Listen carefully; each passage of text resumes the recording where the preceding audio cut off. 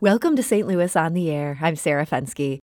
Earlier this week, the ag tech company Benson Hill moved into its new headquarters in Creve Coeur. The $52 million building represents a doubling down on St. Louis. The company has roots in North Carolina, but recently closed its office there to focus on St. Louis, where it has long also operated. So who are these guys and what makes them want to be here? Joining me today to talk about it is Matt Crisp. He's the co-founder of Benson Hill and also its president and CEO. So Matt, welcome to the show. Hi, Sarah. Thanks for having me. So you say Benson Hill is a crop improvement company. What does that mean? Sure. So we develop crops that are better. And what we mean when we say better is they're more nutritious, they're more sustainable, they taste better. But of course, what they become are food and ingredients. And so in many respects, we're a food and ingredient technology company as well. So when I hear crop improvement and I hear how you just described it, I think about genetically modified organisms. Is that a big part of what you do? It's a part of what we do. What we've been able to build is a technology platform we call Crop OS, for short for Crop Operating System. And so Crop OS is a technology platform that converges data science, machine learning with plant biology and gene editing and food science, such that we can actually meet the customer or the consumer wherever they desire to have, in whatever specification they have. So some consumers desire non-GMO food and ingredients. Some consumers don't mind GMO ingredients. We really work with the stakeholders throughout the food and agriculture value chain, as well as with growers, to essentially design and allow them to produce, whatever meets their market specifications. So I can get a custom seed for what I'm trying to do. If I want to grow an apple that has certain characteristics, you guys can help me get there? We think that if you look deeply enough into the natural genetic diversity that's already in a lot of plants, you can get many things that are healthier for you, that taste better. We've been over time very commodity focused, and we've bred for things like yield and moving fruit and vegetables long distances. And we've left behind some really important things that actually are there, but they've been bred away, or certain of these characteristics have been bred out of plants, like nutrition density, and oftentimes flavor and taste. And we think by using technology and different convergence of capabilities, we can reincorporate a lot of what we've lost. So I'm thinking about tomatoes when you say that. I feel like some of the tomatoes you get at the store, they've been bred to be super hardy, but they just don't taste like those old heirloom tomatoes do with, the super juicy, wonderful bite there. You can bring back the kind of taste of an heirloom tomato and put it into a tomato that can also travel long distances. Is that the ultimate goal? That's a great example, Sarah. So when you think about, and I, by the way, love tomatoes as well, but find that most of them in the grocery store don't taste like much at all. Mm-hmm. So when it's for the reason that you just described. They've been bred to ship long distances and provide great yields. And that's great for the grower, but it might not provide the best experience for the consumer. And so you're right, there's characteristics that start with the seed, that start with the genetics, that come from heirloom varieties and how they're grown. And by reintroducing some of that, using genomics technology that we have today, we don't have to sacrifice yield for taste and taste for yield. We can actually gain visibility, use technology, this convergence of capabilities that I described, and so to say, have our cake and eat it too. So I do want to say this Crop OS, this system that lets you do this won the AI-based Solution of the Year honors at the Ag Tech Breakthrough Awards. You guys are really onto something big here. But give me a specific example. What is a crop that you have improved? So soybean is a crop that we've spent a lot of time on, and that we're actually taking multiple products to market here in the near future. And this is a crop that's grown on tens of millions of acres in North America. But again, the principal focus has been on yield. And by taking germplasm or genetic, call it a genetic chassis, that has higher nutrition content, that has better amino acid profiles, that has high quality food grade characteristics to it, good flavor, low anti-nutrients, and then also keeping an eye towards production, agronomic properties. What we're doing is bridging the needs and interests of both the consumer with the grower and providing an opportunity to create a premium product, in that case, in a crop that's widely understood to principally be a commodity. I was going to say the soybean seems like the least sexy crop out there, but are you guys bringing the sexy back for soybeans? We are bringing the sexy back for soybeans. When you think about what the genetic potential of soybean is, it's quite remarkable. It can produce more protein per acre and therefore more protein per unit input than any other crop. We sometimes call it the king of protein. Well, protein is important, and we have a global demand for more of it. And so when we can produce it at really high densities and we can concurrently produce it in really high qualities, it gains the interest of a lot of folks, including those, for instance, in the alternative plant-based protein movement, where soy and another crop, yellow pea, that we do work in are the number one and the number two most used crops for those ingredients. Are you talking about things there like the Impossible Burger? That's a perfect example, yes. The number one ingredient in the Impossible Burger is soy protein concentrate. And if you can produce soybeans that have a high enough protein density, we can actually get rid of some of the processing steps that are required to make an Impossible Burger. So imagine not having to go through processing, but growing what you need in the field to begin with. We sometimes call this better from the beginning. It starts at the seed. If we can do that, then we can bridge more quickly and much more sustainably to the consumer and to what their interests are. We're talking today to Matt Crisp. He's the co-founder of Benson Hill, also its president and CEO. They've just opened up an amazing new headquarters here in the Creve Coeur area. They have a lot of farmers and people in the agricultural sphere who are really excited about what they're doing. And one of them is Grant Pottist. He's 59. He grew up on a family farm in northwest Iowa, and he now farms 7,000 acres of corn and soybeans. 1,600 of them are Benson Hill soybeans. He's so passionate about Benson Hill that he invested in it as well, and he explained why. What really caught my eye or grabbed my attention was the fact that they were focusing on bringing healthier food to feed the world. Specifically, they were using innovation and new technology.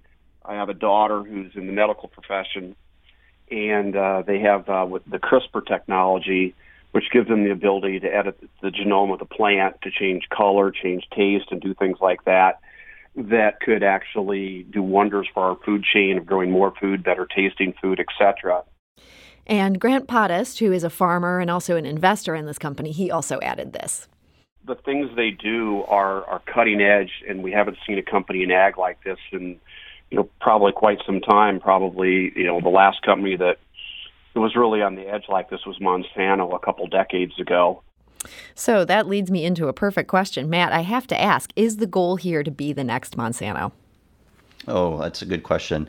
What I would say is our goal is to liberate the technology and some of the capabilities that existed behind the doors of Monsanto's and some of the other big ag seed companies and direct them in a more holistic manner throughout the entire value chain. So think about Benson Hill. We're not a seed company and we're not a commodity company, but we want to learn from how those tools and capabilities were developed and then apply them to an amazing variety of plants to embrace and push forward and innovate around a lot of biodiversity that exists in the industry, but is really untapped.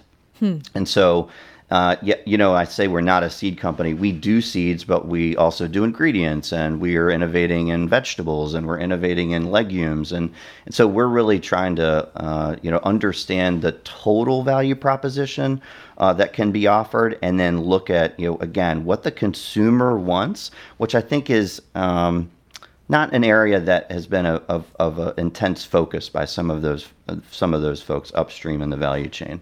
So you know that if the consumer wants a certain taste, that's worth trying to figure out a way to get there, and there will be customers for that product after you've developed it? Exactly. And if you think about 10, 15, 20 years ago, as Grant said there in his comments, to develop a new crop, to innovate a crop, this was a remarkably expensive endeavor. I mean, you could spend $100 million developing a new piece of technology or a new crop or new trait. Today, the advent of data science and innovations like CRISPR in plant science, what we've been able to do to create data, to understand that data, to turn it into information, and then to take action on crop improvement has shortened not just in how much time, but drastically been made more affordable through leveraging things like the cloud and next generation sequencing technology and so forth and so on. So now, those cost barriers and time barriers having been lowered are opening up opportunities that frankly weren't even here 5 or 10 years ago. Does sound like a lot of opportunity there. I know a lot of people still feel kind of about GMOs. What would you say to people who are freaked out about that part of what you're doing? Oh, sure. So, I mean, we're a science-based company. And again, when you think about science, there's going to be varying levels of appreciation for what it can bring. And that's okay. What Benson Hill is about is providing choice. And so if a consumer wants a non-GMO, all of our commercial product offerings today are non-GMO certified. And so we are totally agnostic as to the amount of technology that you use. We really are about defining the path of least resistance to get to what a customer really, really wants. And I think as customers are becoming more educated, especially the millennials and Gen Z, there's a growing understanding that technology is in lots of parts of our lives, and we need to be transparent about it. We need to understand how it's being used, and we need to appreciate the tangible benefit it brings to us and to the environment. And then over time, I think this will, in some respects, solve for itself. But in the meantime, we've just got to focus on what the consumer wants and not alienate the farmer in that process, because that's where it all starts. So, Matt, I've got to ask, what made you want to do this work and base Benson Hill entirely here in St. Louis? It's a great question. So when I had lived in North Carolina, and we were founding Benson Hill, me and my colleague Todd Mockler at the Donald Danforth Plant Science Center, and so we were co-located 1,000 miles apart, so to say. And what we needed were three things. We needed the infrastructure to build an organization, and that was, that was available in ways that it wasn't anywhere else in the United States, particularly with the Donald Danforth Plant Science Center. Number two, we needed people, great talent. And St. Louis, again, offered that. And the third, and in many respects most important when you're a small startup company, is you need capital. You need fuel to hire those people, to take advantage of that infrastructure, to innovate and invest. And we're very fortunate locally to find support with organizations like BioGenerator, BioSTL, the Missouri Technology Corporation, multiple local angel investors who really believed in us early on. And those three key ingredients, put together were really that created the formative years of Benson Hill. And so when we began raising institutional capital in 2015 from the East and West Coast, it just made it a natural fit for us to continue to grow the operation that we'd really invested in here locally. So it feels like this is the one part of the local economy that's really growing. It feels like St. Louis is becoming a hub for this kind of stuff. Do we possibly have a future as, the ag tech equivalent of Silicon Valley? I'd say there's a hub. There's definitely a emergent hub of activity here, and St. Louis is undoubtedly the number one or number two place in the United States, and for that matter, the world, to invest in plant science innovation, to develop startup organizations around this area of investment. And it's in the heartland. I mean, look, when you can draw a line around St. Louis and have access to the grower community, that's oftentimes, again, where this starts.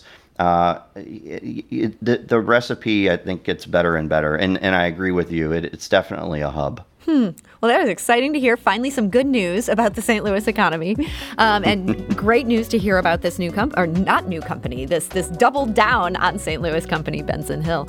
Well, Matt Crisp, on that note, I want to thank you so much for joining us today to share about what Benson Hill is up to, and also congratulations on your new home. Thank you so much. Really appreciate the time today. Podcast episodes of St. Louis on the Air are available at stlpublicradio.org or subscribe for free wherever you get your podcasts. St. Louis on the Air is a production of St. Louis Public Radio. That's 90.7 KWMU. Thank you for listening. I'm Sarah Fenske.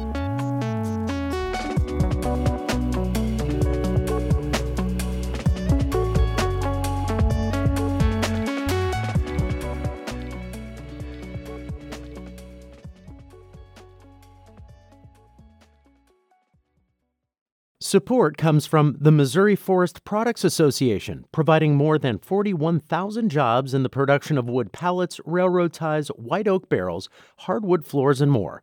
Details at choosewood.com.